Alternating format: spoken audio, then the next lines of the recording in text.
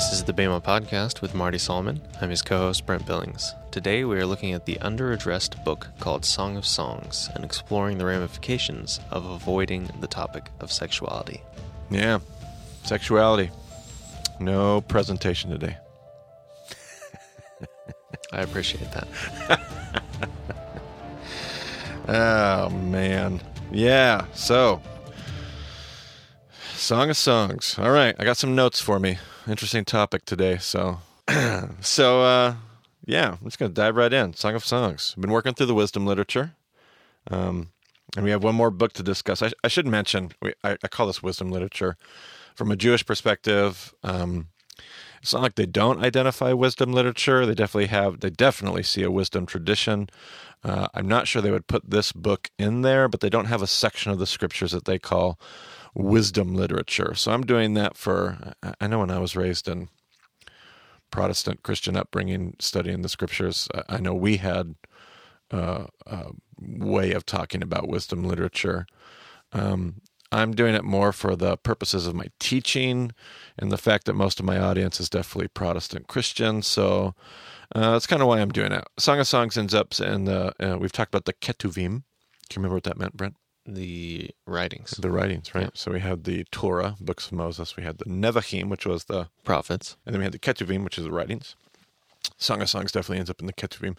It's a part of what's called Chamesh Migalot, the five scrolls. And there's three different sections to the writing. The first one is the poetic books, books of poetry, Psalms, Proverbs, and Job, I believe.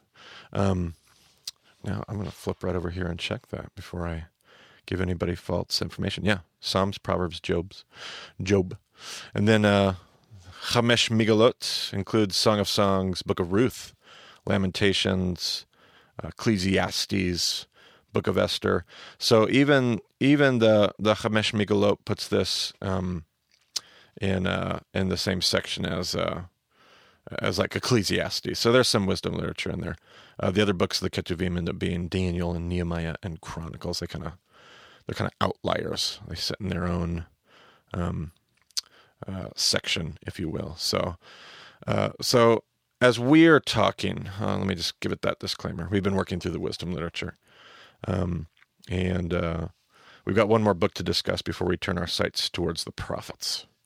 We've been discussing the idea that throughout the period of history where Israel struggled with a cycle of redemption, our theme for the book of Judges, during this period, and even going into the Kings, Samuel, Kings, Chronicles, like during this whole period as Israel is struggling to walk the path, applying it to our lives during our periods of struggle as we try to walk the path, I suggested that God provides us with tools.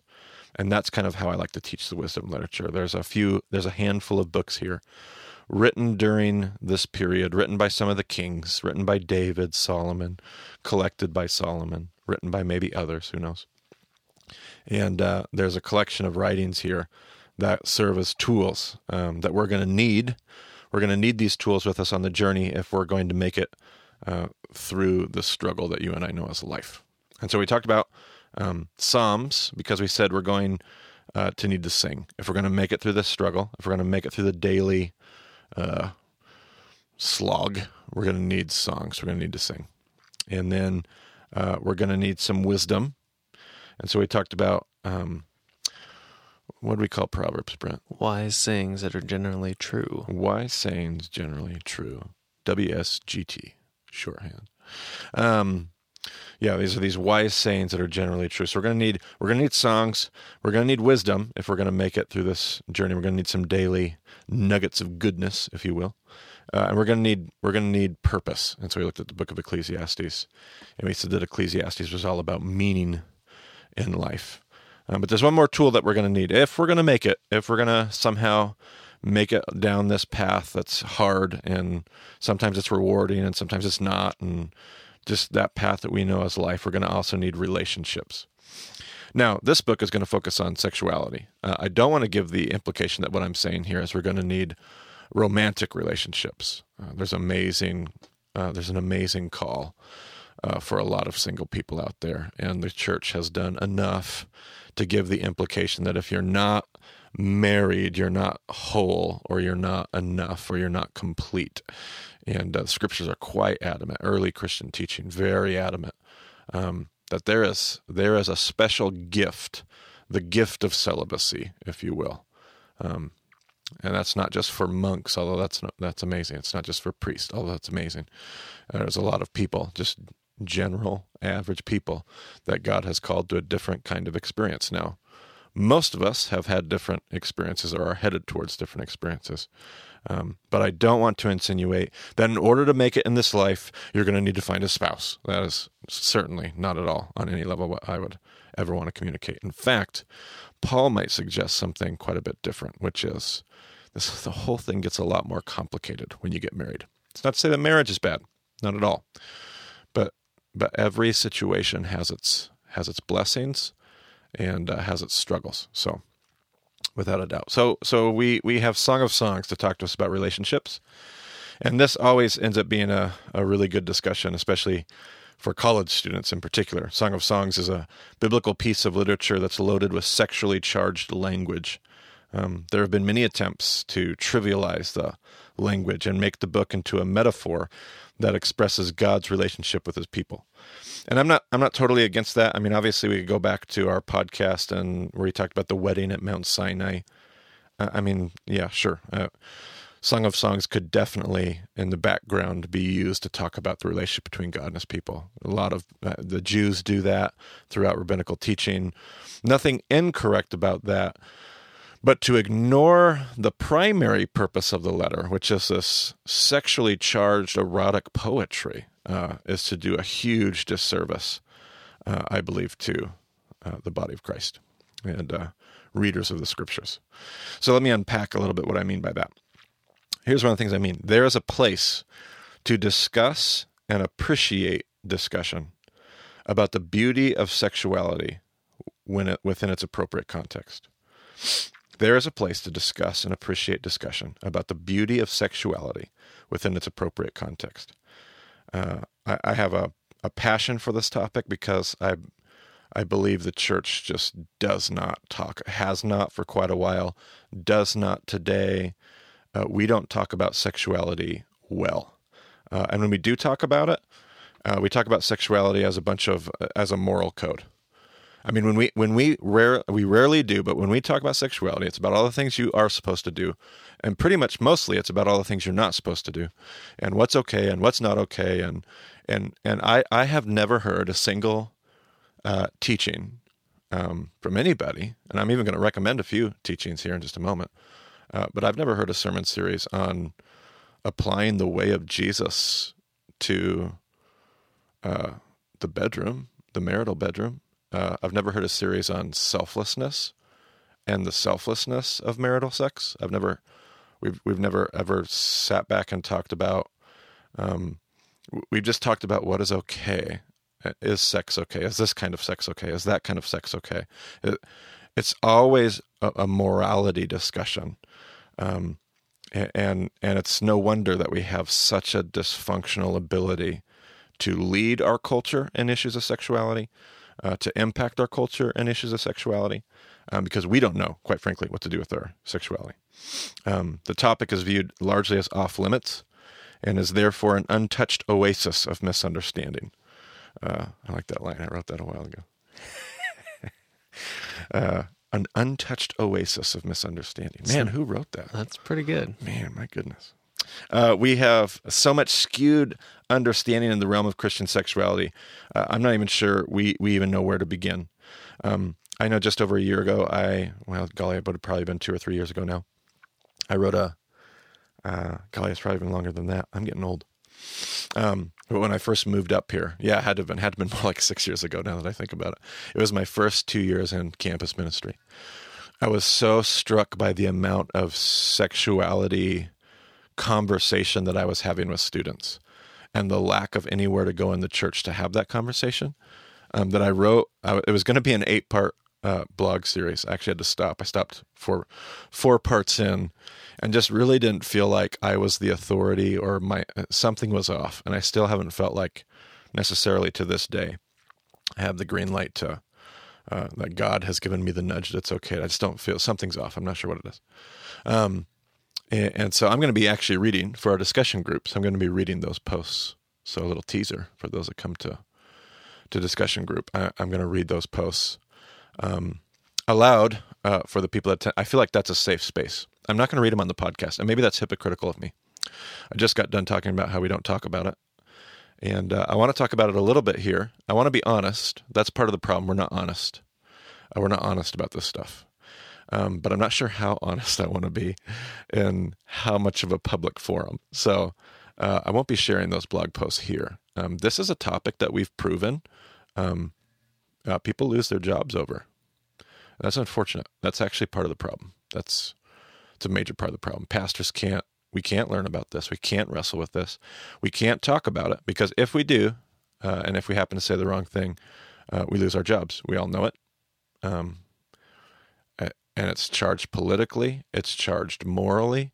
And it's only getting worse. The less we talk about it, the worse it becomes. But obviously, I'm ranting, so I'm going to let me move on. To avoid a rant, let me just say that we need to discuss healthy sexuality more within the Christian discussion. Song of Songs proves it. If we need proof, this is the book. Hand the book to any married couple who has been married for at least a few years, and they'll tell you that the book is just full of sexually charged poetry. Young Jewish boys were not even allowed to read this book until I believe they had their bar mitzvah and were of marital age. That's how sexually charged this book was, and all the Jews knew it. And so young boys, this was one book that they were not allowed to read and memorize until later. It wasn't even a part of the canon until later. But it's a pretty short book, so... It is. You've got plenty of other stuff to memorize in the meantime. You can just sneak that one right at the end. We'll tack that on in at the end. Yeah. So it's the descriptions that you'll find in this book, the descriptions that the lovers give to their beloved's body, barring some cultural barriers, like your teeth are like shorn sheep descending upon Mount Gilead. It's a little hard to make that resonate in our world. Unless you're a sheep farmer. Maybe unless you're a sheep farmer. I don't know. Maybe. I don't know. My wife has never, the lights have never come on for my wife when I've told her that her teeth are like newly shorn sheep. I don't know very many people who grew up around sheep, so it's hard to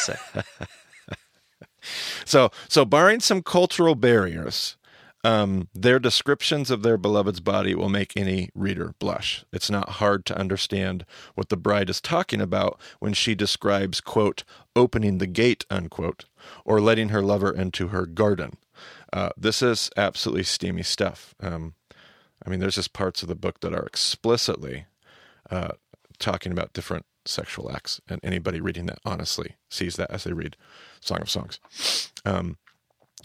Now, I'm sure that some of you might even be a little uneasy with the fact that I just talked about, quote, opening the gate and letting her lover into her garden when I read those last two sentences, which is actually my point.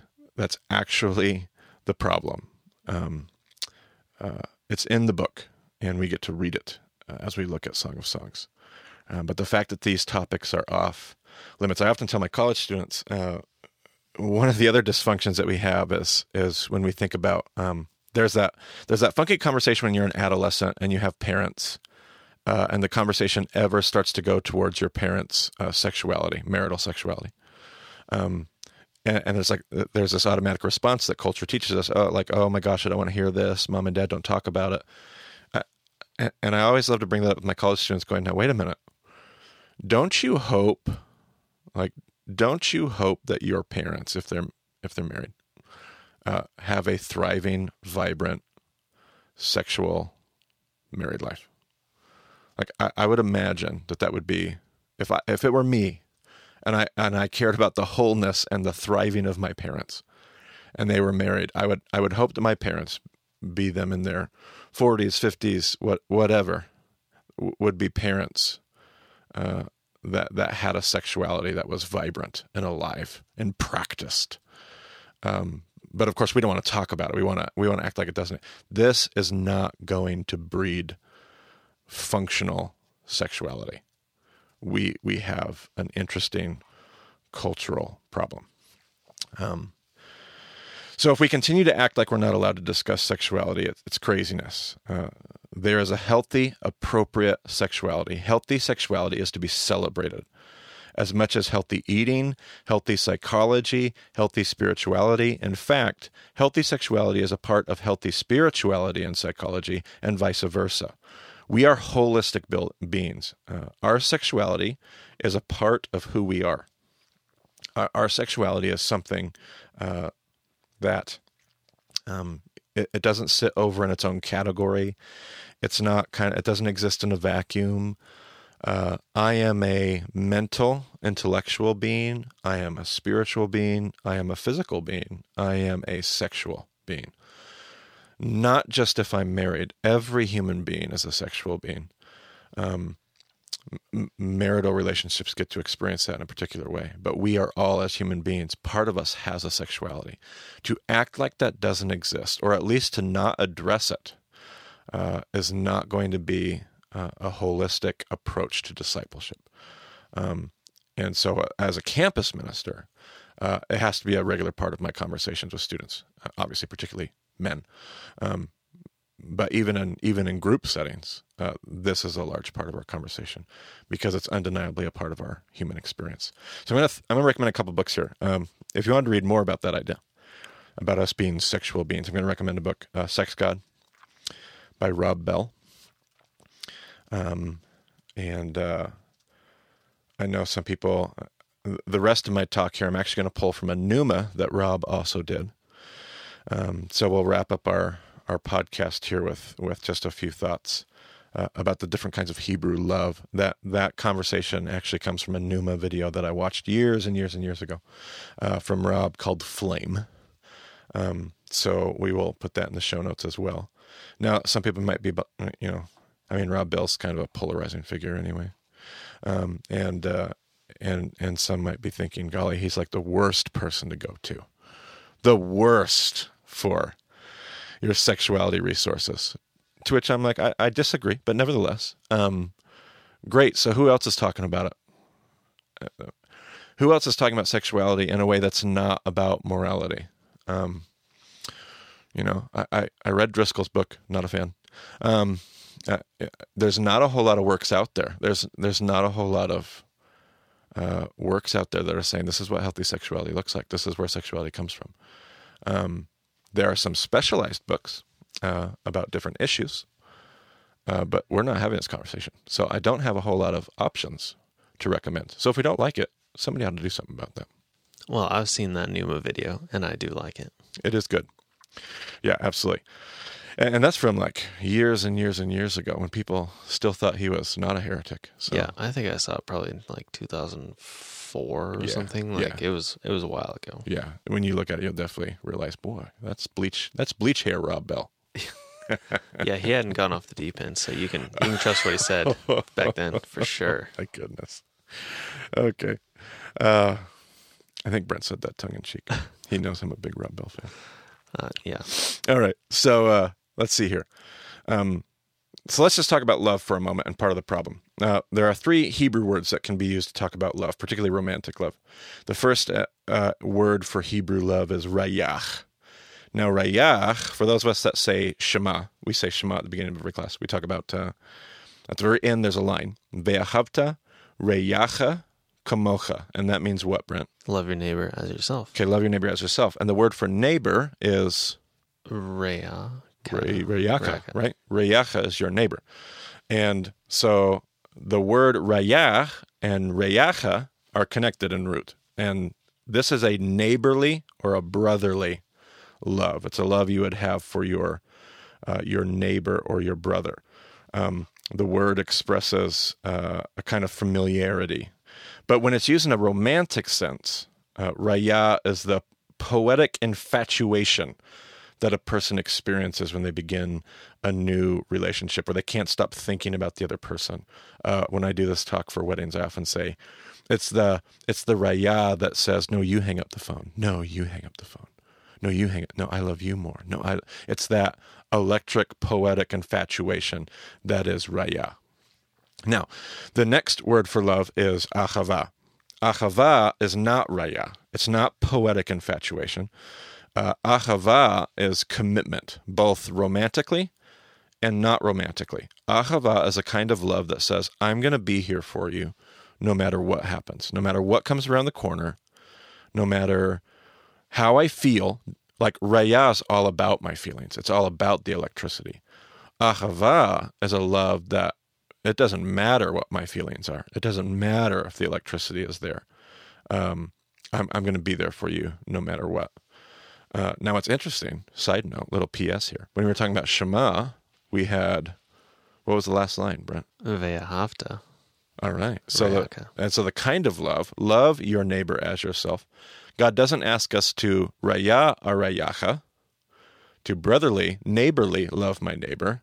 God asks us to have ve'achavta, ahava, ve'achavta rayacha kamocha, to love my neighbor with a committed kind of love that says to my neighbor, I'm going to be here for you no matter what. It's an interesting little side note. Now, romantically speaking, there's a third kind of love. So we have raya, which is the infatuation, the she's my best friend, that kind of love. There's the ahava, which is hopefully what a marriage commitment would be about. I'm going to be here through thick and thin till death do us part, good times and bad times, rich or poor. And then there's dode. Now, dode can mean uncle, but romantically speaking, when it's used as romantic love, dode is the sexual erotic love. Song of Songs will use the word dode, I believe twice, where it talks about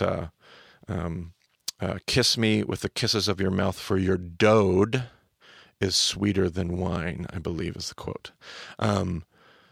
She speaks of his erotic love, his sexual intimacy love, and she calls out for it.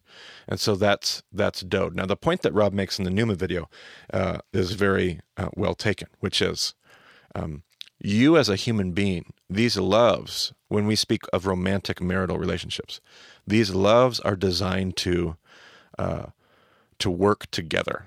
So the Numa is called flame, because he speaks of every love as a flame. And by the time he gets done with the video, what does he do, Brent? There's like a giant fire. A gigantic bonfire. Yeah. Apparently you could see it from miles and miles away, I've been told. It's you got to see it. It's impressive. And the illustration is, listen, you got raya, and it's a flame, like a match, a lighter. And you got ahava, and it's a match, and it's a lighter. And you got dode, and it's a match, and it's a lighter.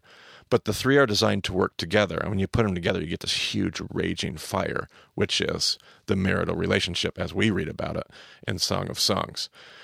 And the dysfunction happens in culture when we take one of those loves away. And so we might know people. We might have parents, or we might know others, or it might even be us, who's in a relationship where there's dode, and there's ahava, but raya left the building a long time ago, and it doesn't like. Now, raya always, by the way, important for college students that are listening, raya comes and goes. It's a natural part of our experience. There are definitely mornings, you've been married for a while, Brent. There are definitely mornings where we wake up and we're not exactly just charged full of poetry. I'm almost never charged in poetry. You don't say. I'm not really known for my words. Man, that sultry Although voice. Maybe to some of these podcast listeners, podritioners, they might only know me through my voice, but not necessarily a big words person. Yeah. So that's funny. So that's a part of love that rages and dies. It's a fire that waxes and wanes. It has an ebb and a flow to it. That's why ahava is so important. But we all know those relationships that they're not even trying. Raya is not even, there's not even an attempt at raya. And so the marriage is dysfunctional. Or maybe a marriage that has raya and there's ahava, but there's no dode, and something seems to be off and something seems to be missing. Or there might be relationships, of course, we have the dysfunction of our culture, which is we don't have the ahava. We have the raya and we have the dode, but no ahava. And that creates its own dysfunction. So these loves that are put within human sexuality are meant to be experienced together. So I have some closing notes and then a closing observation. When we speak of romantic relationships, we have to understand that God designed all three of those loves to work together simultaneously within a relationship. The struggle comes when we find one of those loves missing from the equation. In the college culture, it's very popular to engage in dode after experiencing brief rayah and not have any ahava. It's dysfunctional and destructive. Ancient biblical culture, if you remember our description of arranged marriages, so go back to think about ancient Eastern marriages. They start with ahava, they move into dode, and then hoped and worked for rayah. And if that wasn't accomplished, it too was dysfunctional and destructive. So it's not like there's a method here that's the right method, but they all approach it from a different angle, and they all have their particular challenges. We certainly have our challenges in their culture. And I find it interesting to imagine the biblical culture, which would start with ahava. We look at that in our culture, we think it's almost unethical. How dare we start before there's any rayah, before we've learned if there's any chemistry. It's not necessarily a right or a wrong, but it certainly had its pros. I wouldn't necessarily say our approach is working very well in our culture today, as far as success rate. So many of our weddings in today's culture are bathed in rayah. It's about the music and the poetry, and she looks so pretty, and the music and the reception, and hey, photography, awesome. It's all about the rayah. It's all about the electricity. It's all about the emotion and the beauty and the poetry. But that's not what a marriage is supposed to be about. All those things, by the way, have their place. I ought to hope so. You do a fantastic job taking wedding photos. And I want the bride to look beautiful on the wedding day. And I hope that there's a ton of fun. And I hope that there's wonderful dancing. But that's not what the wedding is about. The wedding is about ahava, and we've missed that. So we tell our kids to pursue relationships. We celebrate their rayah, and we tell them to prepare their relationships for ahava. But then we tell them to abstain from dode and wait and wait and wait and wait to get married until later. And then we wonder why our children fall, and we wonder why our sexuality is so dysfunctional. All three loves are made to work together. The Rabbi Paul spoke against this to the Corinthians, telling them that if their loins burned for one another, they were to get married. He told Timothy that those who tell people to abstain from marriage were engaging teaching from demons. The sexuality thing is serious stuff for the scriptures. This one final observation kind of built off of that last paragraph of notes that I had there. And I'll talk more about this in our discussion groups when I can speak a little bit more freely. But we have a problem in our culture that nobody wants to admit, and that is for centuries and centuries and centuries, we recognize the biology of the human being. When the human being went through puberty, we got married. In all ancient cultures, because it was the obvious observation. Now, as culture progressed and evolved, and we started to get more and more educated, and we started to take things further and further and further, we started waiting later and later because of education, all in the name of progress. I'm not arguing that that was necessarily a problem in and of itself. I'm certainly not arguing we should go back to marrying off our kids at 13 or 14. I don't want to be that kind of a wacko. That's not necessarily my point at all. But as the world evolved, the church failed to address a new problem that came as a result.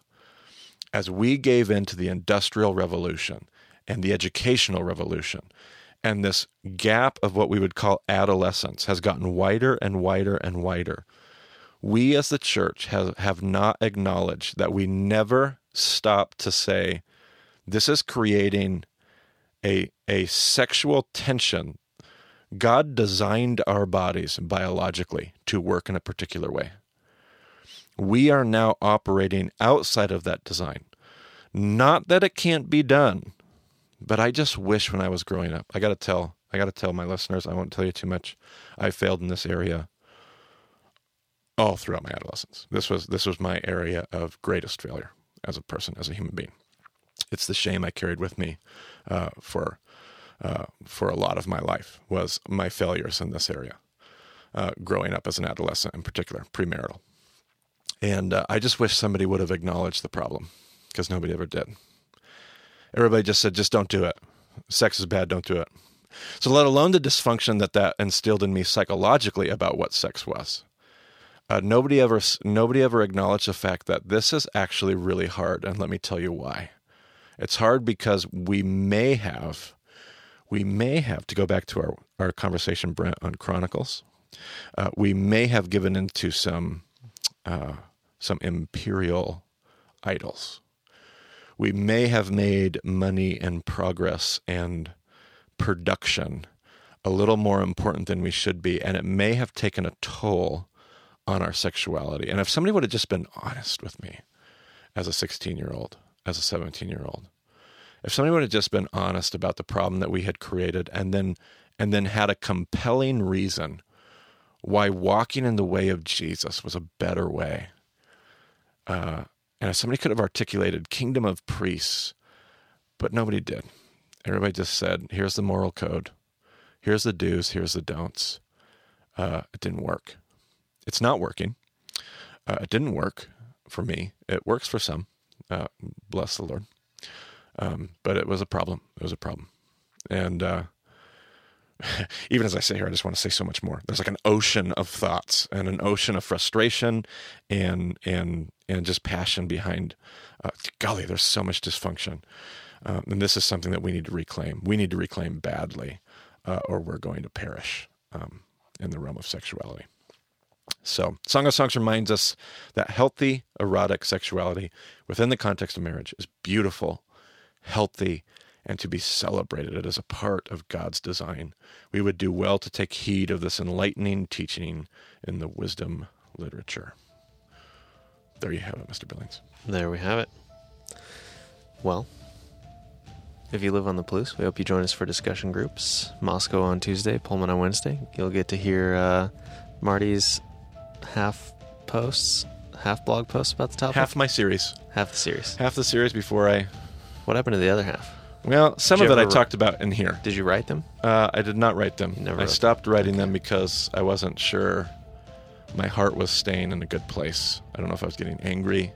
But a lot of the content we talked about in this podcast and kind of unpacked there. So the stuff that I have written is more going deeper into some of the larger cultural systemic issues that I think we have, particularly in our particular conservative Christian context. Sounds good. So join us and hear the rest of that story. And also maybe check out our Facebook page. Perhaps Marty will toss out a little nugget of Song of Songs information there. Oh, I doubt it, but maybe. You never know. Well, you never know. You never know. There's always good stuff on the Facebook page. And of course, you can get a hold of Marty on Twitter at Marty Solomon. You can find me at EIBCB. And you can find more details about the show at BayModDiscipleship.com. So thanks for joining us on the BayMod Podcast. We'll talk to you again soon.